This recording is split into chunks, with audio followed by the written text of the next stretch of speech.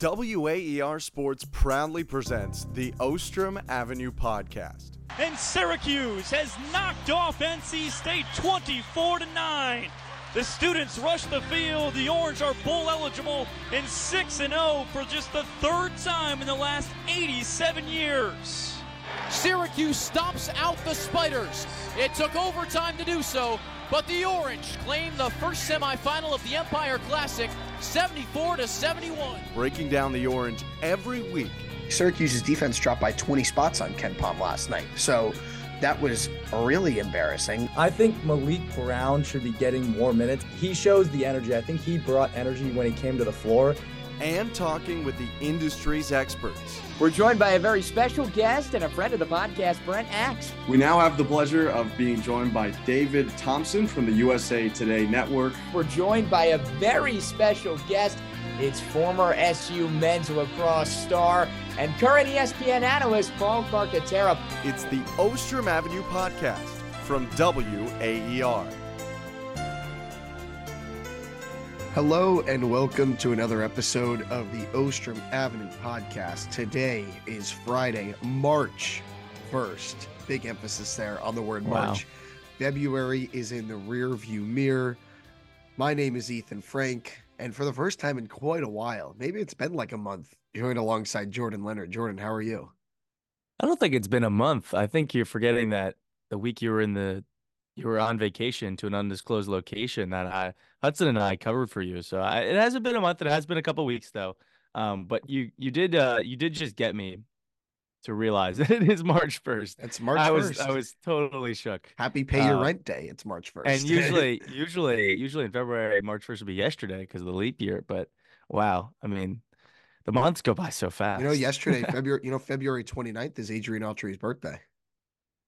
He's 13. Is it to the 29th or is it 28th? I believe it's the 29th. He turned 13 yesterday. That's what I saw. It's kind of funny. I believe he said he was asked about that on Orange Nation with Paulie and Steve on ESPN Syracuse, and he said he wished he could go back to being 13 years old. It was pretty dynamic when he was 13 on the court.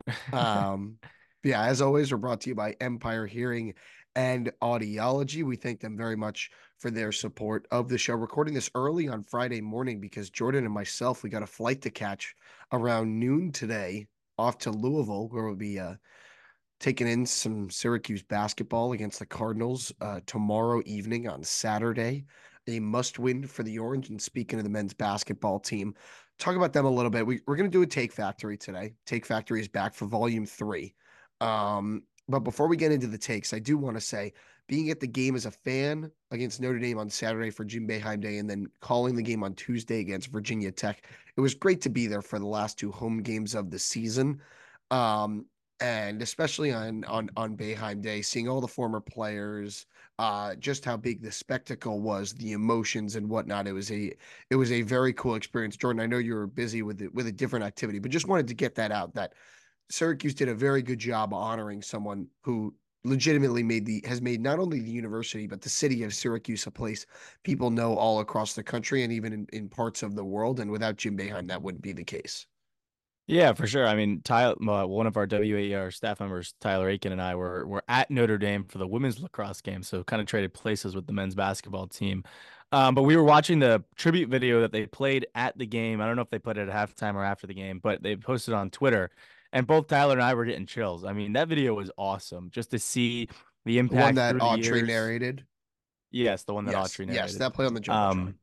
Yeah, the just to see like that and to kind of feel that. I also made a story for the broadcast about Jim Boeheim, the player, which was interesting because you hear, obviously a lot about Jim Boeheim, the coach, because he's been there for 47 years now. But you go back to Jim Boeheim as the player playing with Dave Bing and all of those guys and how, it's kind of like he wasn't a star, but he had a very big impact in terms of his knowledge, and he ended up taking that to coaching for the last 47 plus years, which was really interesting to learn as well. And I think part of Boeheim's speech takes us to where I want to go next is, he of course, he couldn't help but get a few jabs in during his speech. First, at his former players and the team for not playing any defense in the second half against Notre Dame. That was one jab. And then he also threw a jab at at Joe Lenardi saying no matter what Joe Lenardi says, that Syracuse is still on the bubble. And Jim, I'm feeling it. I got my Syracuse hat on. If you're watching this on YouTube, I'm feeling it. I'm feeling the mojo, the momentum. I'm so excited that Jordan, last night I had a dream about the ACC tournament coming up in a couple weeks. I had a dream Syracuse was down by 29 points at halftime, 42-13, and came back to win. To who? It doesn't matter. I don't remember who it was. All I know is that Syracuse came back from a 29-point halftime deficit to win in the ACC tournament. That propelled them to the NCAA tournament. That's where my brain is right. That's where my brain is right now. I'm so excited about the possibility of Syracuse having a chance, even so small, at the dance, that I'm dreaming about Syracuse basketball. I think you're thinking about the Notre Dame game where they had a 29-point lead and almost blew it in the end. But no, I do think that Syracuse is on the bubble, assuming they take care of business against Louisville on Saturday, because that gets them to 20 wins. Like, no matter as much as this net ranking talk, like it's one of the stupidest metrics. I think you just look at who was it, Scott Van Pelt the other day. You sent this to me. It's like the way that you can game the net to make your net rankings higher. Right. Syracuse's net, for those who are upset about what Syracuse's net ranking is, it's based on like predictive analytics. And Syracuse's resume is close wins and blowout losses. And that's not a recipe to be ranked high in the net, no matter how many games you win. Because you're favored, you get more favor if you blow teams out. And you think back to Syracuse's losses. 17 points to Tennessee, and what was closer than that, but when the final margin 17, that's all that matters. You lose by almost 20 to Gonzaga. You lose by almost 20 to Virginia. You lose by 20 to Duke. You lose by 36 to North Carolina. You lose by almost 30 to Wake Forest. I mean, that's what it is. That's it. The only wins against the projected field right now for Syracuse are a 24-point comeback win over Colgate in November and then the upset over Carolina. That's it. That's the story of Syracuse season. I mean, if you look at it too, there's just not as many quad one games based on what the net rankings are within the ACC. So they haven't taken advantage of the opportunities, like you just said, with the Duke and Virginia. That's why I think the ACC tournament's very big. It's like if you beat Louisville, I think you have to beat Clemson to really be on the bubble, legitimately. Yep. But then if you go to the ACC tournament, you're automatically going to get matched up with somebody behind you, which is you just need to win that game objectively. And then you go forward, then that's where you can make up some ground. If you beat a Virginia, if you beat a Duke, if you beat a North Carolina a second time, awake. Like I think you need to win out, obviously, because you have to get that quad one win against Clemson. You can't have the bad loss against Louisville. But then you got to get one of those quality wins in that second round of the ACC tournament, because that's what the resume is lacking. It's not lacking total wins. It's not lacking taking care of business. Obviously, every team's going to have a slip up or two. Right. At this point, if you're on the bubble, right. At this point, if you're on the bubble, you're probably going to have a quad 3 loss or 2. Yeah. Yeah. It's going to happen. But if you can then kind of get the Clemson wins, which could be quad 1, get another quality win, then you're legitimately talking about, okay, this team's now at probably 22, 23 wins. Like, that's a legit consideration for the NCAA tournament. I think it's, if they beat Louisville and then they beat Clemson, I think they only have to win one game at the ACC tournament to be in. But it really just depends on what that one game is. Like, you could end up playing Boston College. But and that's not good. But I do, if you beat Clemson, that will matter enough that I think if you win at least only one game in the ACC tournament, I think you're in. If you don't beat Clemson, then you probably need to win at least 2, maybe a third game in the ACC tournament and get to the final. I don't think you'd have to win the tournament, because if you get to the final, that means you probably won 2 quad 1 games along the way. And if not 2 quad 1s, then definitely a quad 2 and a quad 1. So I that's my official prediction right now, but they could lose to Louisville on Saturday, and this could all be for naught, which would be which would just be a shame. But like, just the rush I felt over the past few days of like, oh, they could do it. They could do it. There's a path. It's just so exciting. Like I've said this many times, Syracuse basketball is my favorite team on planet Earth. Has always been, will always be. No matter who the players are, no matter who the coaches, has been, will always be my favorite team. So experiencing this, for the final time as a student, as a senior is very exciting. And hopefully, at the KFCM Center on Saturday, they won't disappoint us. Yeah, well, that would be the most epic thing is you win 3 games in a row against teams that you should beat, and then Louisville, the worst team in the conference. The worst team in the You go to conference. them. That would be bad. Yeah, that would be bad. Some other news around Syracuse, around Central New York. Another tough men's lacrosse loss on Wednesday in overtime to a top 10 team. No, we don't need to dwell on it too much. I mean, Hudson and I talked about it last week. Talked about the Utah game, in relation to the overtime loss to Maryland, which I know you saw firsthand, Jordan. And then you were at the big women's lacrosse upset as well. But I feel like the main story is the women's basketball team. A overtime loss at NC State, a ranked NC State last night. I was locked into this pretty much the entire second half last night. And it was a fascinating basketball game, just back and forth and back and forth, a little bit sloppy at times. But you think it was a foul at the end? It looked like a foul. I thought it was. It looked like a foul. I thought it was a foul too. It looked like she a foul. She got him on Alyssa Latham, yeah. So Syracuse had the ball with under 10 seconds to go. Deasia Fair got double teamed at the top of the key, throws it over to Isabel Verajao in the left corner, who had a horrible decision, by the way. Yeah, had a terrific game though. She was great. Yeah, she was great, but like the fact that she threw it over to Verajao in the left corner for three comes up way short, air balls. Alyssa Latham is waiting under the rim. She catches it on the left block and goes up for a layup and gets fouled. And they call the foul and they go to review to see if there was time on the clock, and they put 0.1 on the clock. This was Syracuse trailing by 2.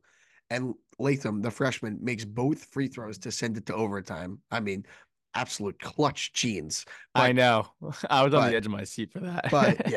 but they didn't end up winning the game. Just a little bit too much to overcome. Wes Moore's terrific. Down at NC State, a wise man once said, one of the best coaches of all time, Wes Moore. But he might be the ACC coach. Him and Felicia Legette-Jack, probably a 2-horse race for ACC Coach of the Year at this point. I honestly think that Felicia Legette-Jack is the better choice, just because like nobody thought Syracuse was gonna make it this far. Like I don't know I don't have the preseason poll in front of me, but I'm pretty sure they're picked at least the highest being 8th. They're picked 9th. Syracuse was 9th and NC State was 8th, I believe. NC State was 8th? I'm pretty sure. I'll double check. NC State's been in the top part of the conference pretty much the entire year. I think what Syracuse has done in the last 2 years, if you take that into account, for sure, that Felicia Legette-Jack has just done a great job. One, because like just staying in that game. Like if you're a not real like top 25 team going on the road against an NC State like that, you're not going to keep it close. You're not going to fight back. You're not going to they were down early in the game. They fought back, took a lead, then kind of was back and forth and forcing overtime. That just shows kind of how real Syracuse women's basketball is right now. So here, I got the preseason poll in front of me. It is NC State was picked to finish 8th and Syracuse 9th. Virginia Tech, who isn't first, was picked to win the league. Then Notre Dame, North Carolina, Louisville, Florida State, Miami, Duke. Then NC State and Syracuse. So NC State's been impressive too. But yes, both have been very impressive. But Syracuse, if they wanted to, Wes Moore's been there for a while though. 10 years. If they wanted to host NCAA tournament games, probably needed to win that game, I would say, unless they win the ACC tournament and beat like a Virginia Tech in the final or something. I think if they lose in the final, I think if they lose in the final, it's fine. Just depends on, because like right now they're slated to match up with Duke in that first game on Friday, and then not good. Bad matchup. And then they would face one of Louisville, NC State, or Virginia Tech. If you beat Duke and one of those teams back to back, I think that gets you a 4 seed. And you only need to win 3 games. And you only need to win 3 games. If they won last night, that's a different story. Then they probably just need to win 1. But yeah, NC State was a 3 seed going into last night. So if they beat them on the road, that would have probably launched them to the 4 line, in my opinion. Yeah, I think so as well. We'll see what happens.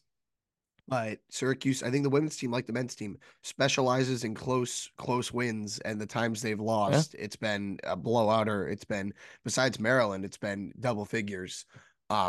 So we'll except for last night, of course. So we'll see what happens there. All right, I think I'm ready to get into the Take Factory. Are you ready to get into the factory? The DTS has cooked up something interesting. I'm ready. All right. I'll start because I'm feeling I did a lot of research for this take. Um, and I wish Hudson was here because I think he would have a big reaction to it. All right. My take here is going to be on the third edition of the Ostrom Take Factory is that Naheem McLeod is more important to Syracuse than we thought. Oh, jeez. That's my take. Okay, ready? Syracuse currently 87th in offense and 75th on defense in KenPom.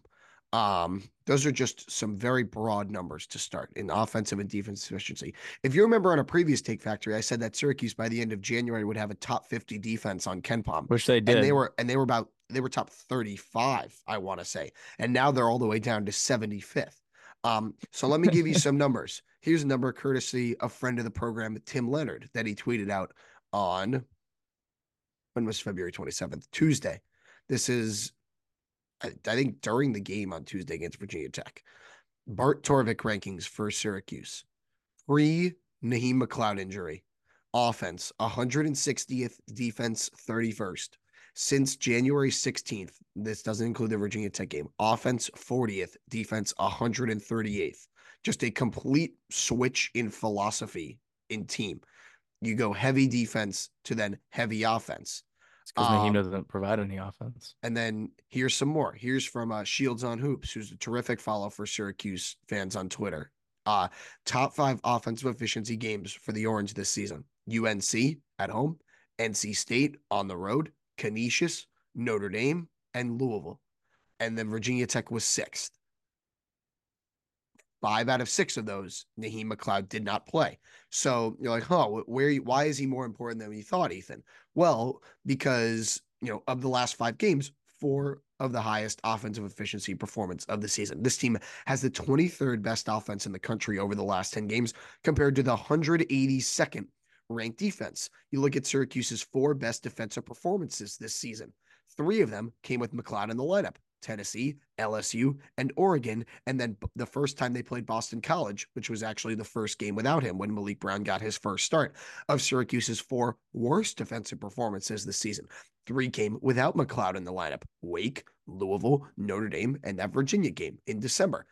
McLeod on Bart Torvik still has the 6th highest player rating on the team. That's ahead of the dismissed Benny Williams. That's ahead of Kyle Cuff, ahead of Justin Taylor, and ahead of backup centers Munir Hima and Peter Carey.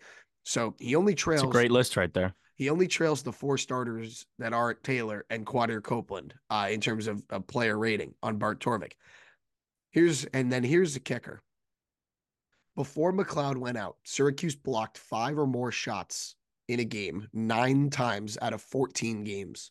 And since he went out, that's only happened 3 times in 15 games. A huge, huge drop-off. So basically what I'm saying is Syracuse's defense, I think, originally when Malik Brown was first coming in and through the end of January, before I would say BC and Wake Forest, and it was 5 games where we were like, okay, like this isn't terrible. Like they're totally fine without McLeod. And Hudson will stand for Malik Brown for anything. So he was get Naheem at it. I wouldn't be surprised if on a previous Take Factory they're like, Naheem McLeod, get out of here. I believe someone said on the double overtime, Naheem McLeod in a game, they wouldn't bring Naheem McLeod back next year. So that's where people are with Naheem McLeod. But since Malik Brown has had to take this beating, Syracuse and guard bigger players on a consistent basis, it's not easy. And especially without a reliable backup, it has made Syracuse's defense a lot worse. They've had to go to zone a decent amount because McLeod hasn't been there, and not having the ability to give Malik Brown a breather when he's banging bodies with 6'9", 265 Melajah Poteet of Virginia Tech, or however big Armando Bacot is. I thought Tuesday against Virginia Tech might have been Malik Brown's worst defensive game of the season. I was really, I didn't think his rotations were very good. He wasn't really staying in front of people, and he was getting bullied on the block, whether it was Poteet or whether it was Lynn Kidd, 2 guys bigger and with more mass than him. I think Syracuse, especially on defense, misses Naheem McLeod, and he's more important to their success than we thought. It's taken 6 weeks for them to fully adjust to be an offensive minded team. because and obviously Benny not being there as well as a 6'9" guy hurts, but I think McLeod is more important than that just because of the frame he provides, and he allows Malik Brown not to have to take a beating against a DJ Burns or someone like that in the post every single night. It took a month for Syracuse to adjust to finally being an offensive team from a defensive team, and in that month of adjustment period, they almost lost to Louisville at home. They got absolutely smacked around by Wake Forest, an embarrassing loss at Boston College, a really bad loss against Georgia Tech, and now they finally found their stride. But it took a while, and it's not very sustainable, in my opinion. I feel like the take doesn't apply anymore though, because they've won 3 straight and they're on fire on offense. And like Naheem McLeod didn't offer any offense. That was the thing. Like, yeah, sure, he applied for defense because he was 7'4" and he could block 4 shots per game. But if you're not giving anything on offense, like if you look at it, he wasn't even playing as much as Malik Brown. He was getting 10 minutes per game. But you so don't I feel like need, it's hard to. I don't think he needs more than 10 minutes per game is the problem. Malik Brown's having to Yeah, play. but how much is he impacting the game in the 10 minutes that Clearly he's is on the He floor? clearly is with these shots. They're 9-6. They're 9-6 when Naheem McLeod is since Naheem McLeod's injury. What were they before? So if they're 9-6, they're what? 10-4 before because they're 10-4. Yeah, 10-4, and that's all including non-conference play. When you play Canisius and you play New Hampshire, you take those 2 wins off, you're 8-4. You take the Chaminade win off, you're 7-4. I mean, you play Cornell, you're 6-4. You play Georgetown, which is an easier game than any ACC game. You're 5-4. Like you take Niagara off. Like you look at the schedule. Obviously, the schedule has been a lot harder since Naheem McLeod got injured than it was beforehand. And if you look at these games that they lost, you look at the North Carolina game. Totally can point to the lack of interior presence. Totally agree with that. If Naheem McLeod is actually in the game, I don't know how much he improves it. He could not. I don't really know. The Wake Forest game, you could also point to that with Efton Reed, who was down low, just Malik Brown having to compete with him. I didn't think Quentin Post really put Boston College over the edge necessarily because the second game where they played, it was the second time they played without Naheem McLeod in the lineup, and Malik Brown was guarding him, and he guarded him the first time and held him to 0 points. So I don't see how the impact is but all warranted. you need is 10 minutes. I see the analytics side. I see the analytics side of how the defense has gone down, and obviously when you take your 7'4" guy out on the defensive side, it's going to make an impact because of just his presence in the paint. But I think if you look at the overall team, especially now, like I guess there was a transition period, sure, but even with Naheem McLeod in the lineup, I don't necessarily think if you take offense and defense combined, because his offense was not great, it makes that much of a difference in this team. I think it's honestly more of like getting Malik Brown a breather, and you have some sort of trust that things will be okay if he is off the floor. Because that's a fair point. Because any time that Peter Carey or Munir Hima is on the floor, one, they can't really play more than a media timeout to media timeout stretch, and two, they both look kind of incompetent when they're out there against any sort of functional big man. And Adrian Autry, like I think it was right before, like I think the under 12 timeout, it took a while to get there on Tuesday. Like it wasn't until like 10 minutes left in the first half.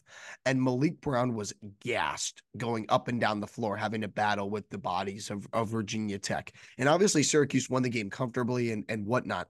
But like you could tell how much of a burden this puts on Malik Brown. And he's not going to complain. He's not going to say anything because, you know, as his teammates say, he's Humbleek. That's what they call him. Because he won't say anything, but he'll just do his thing and get the job done. It's literally all you need is 10 minutes, 10 to 12 minutes of decent other big man play just to give Malik Brown a rest.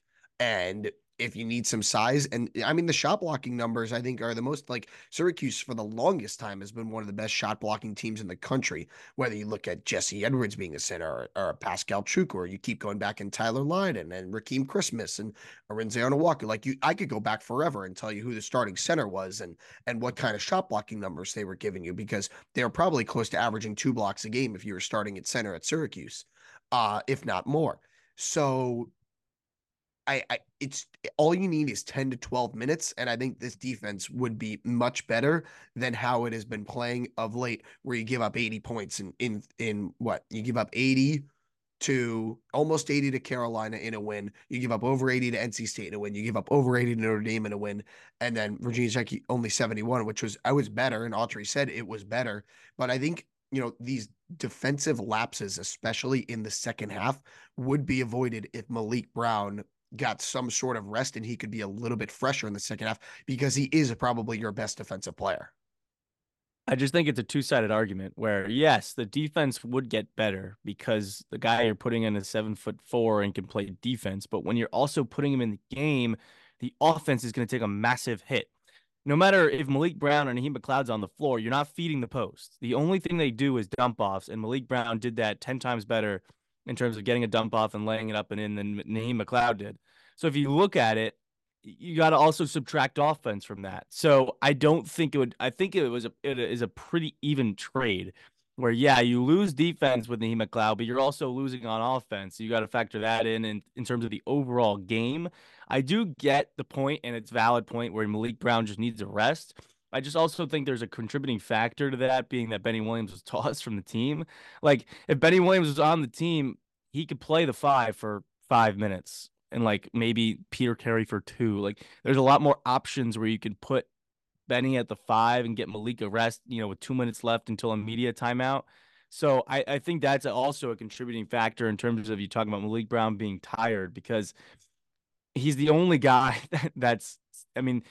he's the tallest player in the court most of the times, and then Chris Bell, who's 6'7". So like, that's just not a recipe for success when you lose, especially your guy who's 6'9", who can jump out of the gym, and Benny Williams about 2/3 of the way through the year. Yeah, I think that's fair, but I think we did see when Benny was playing small ball 5 against teams that had an actual center, that still wasn't going very well. Well, any team with an actual center, Syracuse has obviously looked worse, and they don't have an actual center on the floor. Yeah, I respect your counter argument. The only game that you could point to that Syracuse has played well against an actual center would be the Boston College game number 1, when they shut down Quentin Post, and NC State. They played DJ Burns pretty well both times.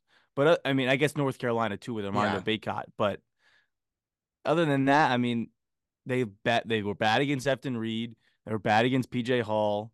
They were bad against Brandon Huntley Hatfield the first time. Yeah, which is interesting because PJ Hall is a stretch 5. You would think match up better with Malik, but I guess not. So it hasn't really even been the centers that have really. The centers have been the reasons why they've lost games, but I don't know. I don't think Naheem makes that big of a difference. Okay. I think he would make some sort of a difference. And I think it's more than people will give him credit for. So that's kind of what I want. So you think he makes more of a difference than, I guess, I think he would how I think about it. More than Justin Taylor? That's comparing apples to oranges. When I was thinking it, I was like, No, like that didn't. I don't even know how I would compare. I don't even know how you would compare that. He does have a higher player efficiency rating. But we all know you love Mark Torvik. They do very different things. All right, what's your take? I don't really have a take on this men's basketball team because I just, right now they're just winning games that they're supposed to win for the most part. Maybe other than the NC State game, you could say they should have lost.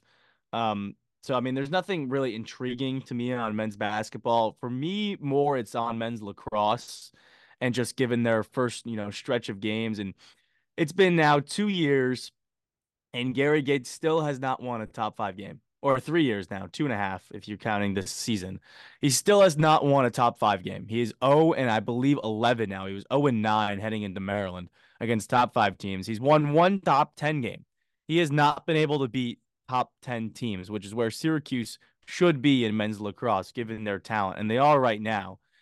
And you look at the Maryland game, it came down to the wire, a no-goal call, oh no, you lose. Like, that's just not much you can do about that. An Army game, again in overtime, you do not score on the first possession. That's the problem, is when you get to overtime, you have to score in that first possession, especially if it's not the first time you're in overtime, and you end up losing that game.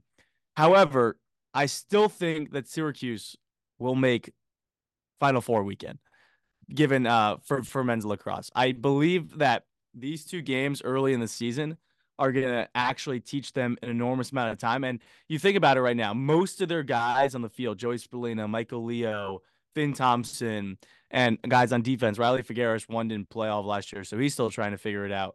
But all of these guys are sophomores, so they learned a lot from last year, but they're going to learn even more from the first couple games, first stretch of games this season.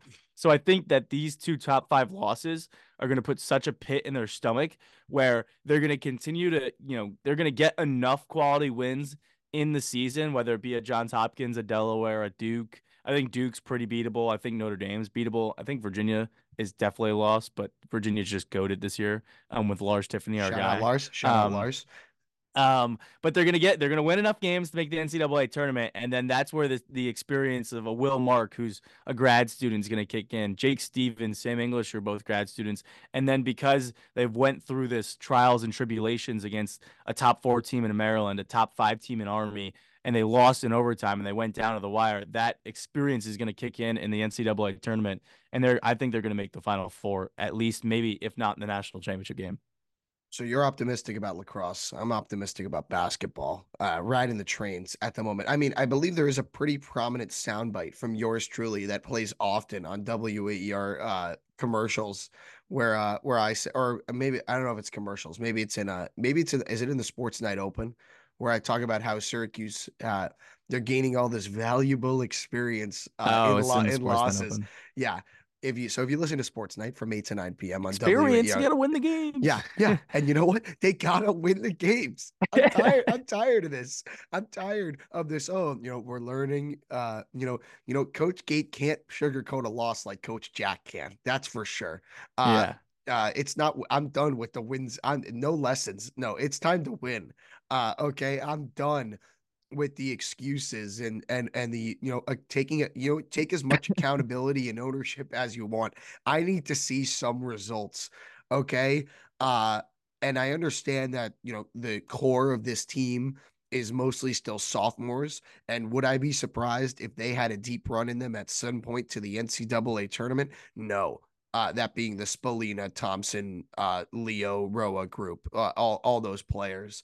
And obviously, once, your players like Will Mark graduate and you don't have them anymore, you have players like Jimmy McCool in the pipeline that could take over, for him. And then, players around the rest of the field as well. Yeah. John Mullen, who might even be better than Mason Cone.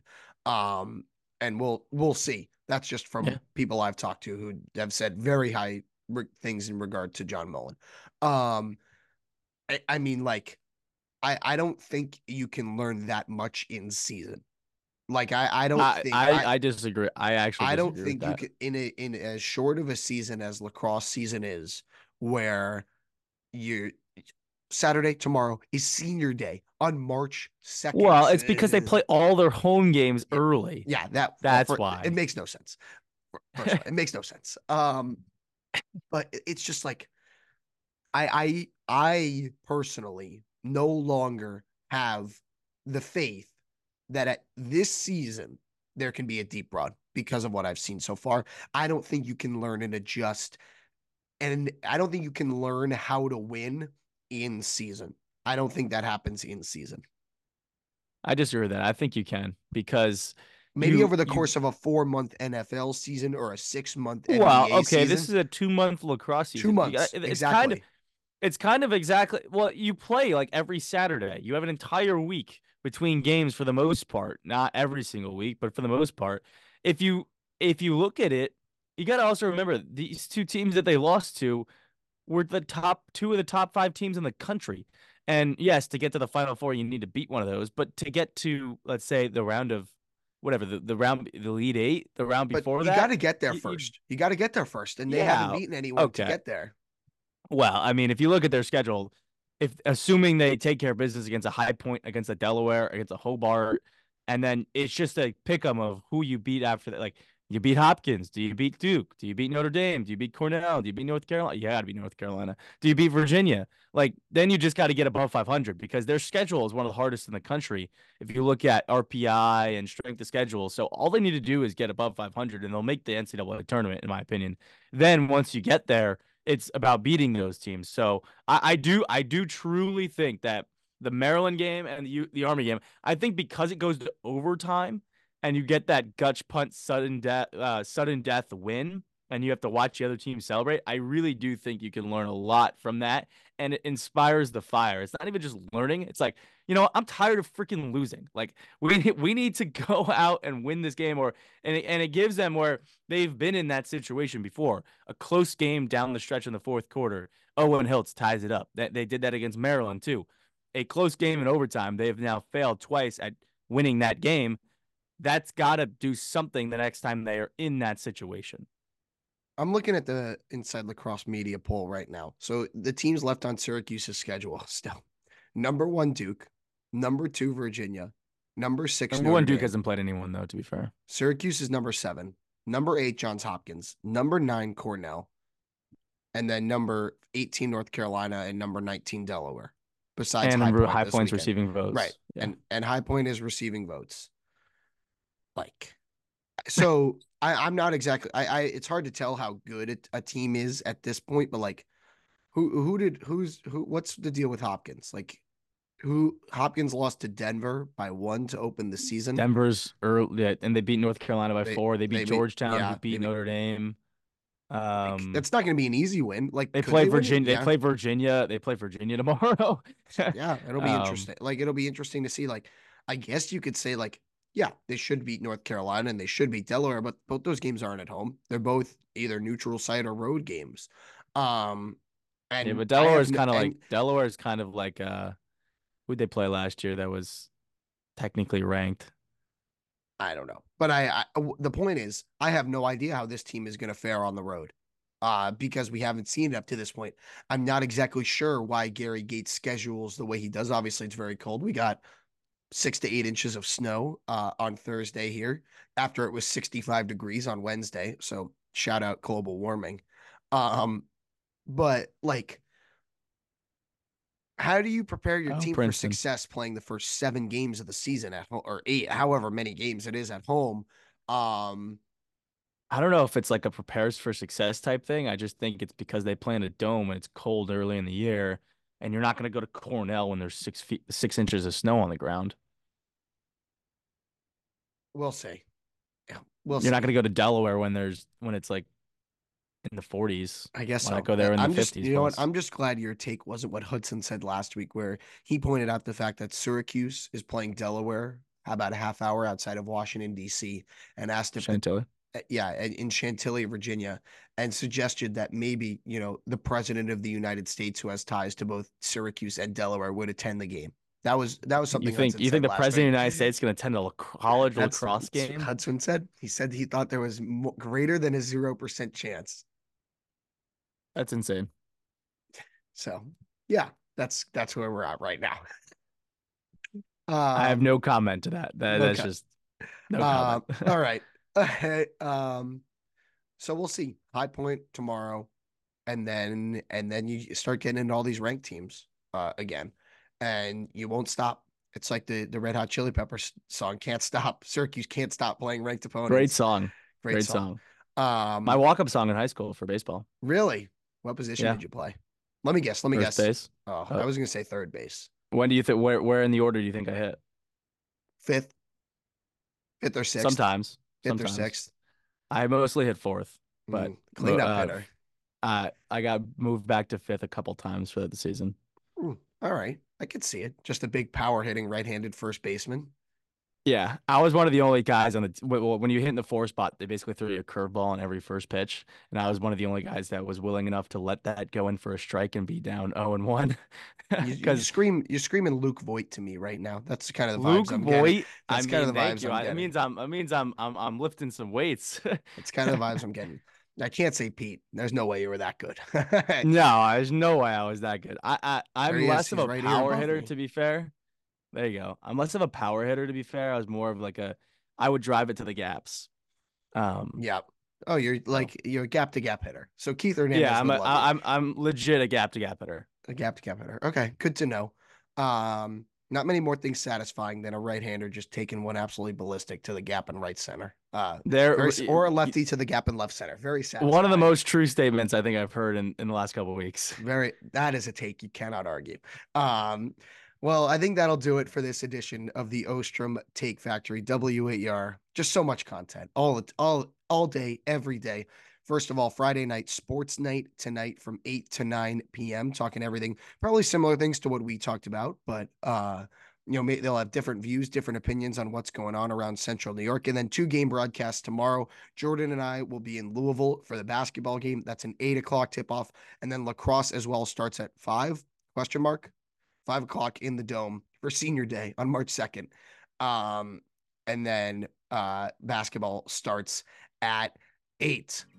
Second to last game of the regular season for Syracuse. Of course, we'll be back next week with more content. Make sure you're following us on social media at Ostrom Avenue Pod, and check out our YouTube channel as well, the Ostrom Avenue Podcast YouTube page. Thanks again to Empire Hearing and Audiology for their support of the show. And thank you so much for listening. For Jordan, I'm Ethan, and we'll talk to you next week.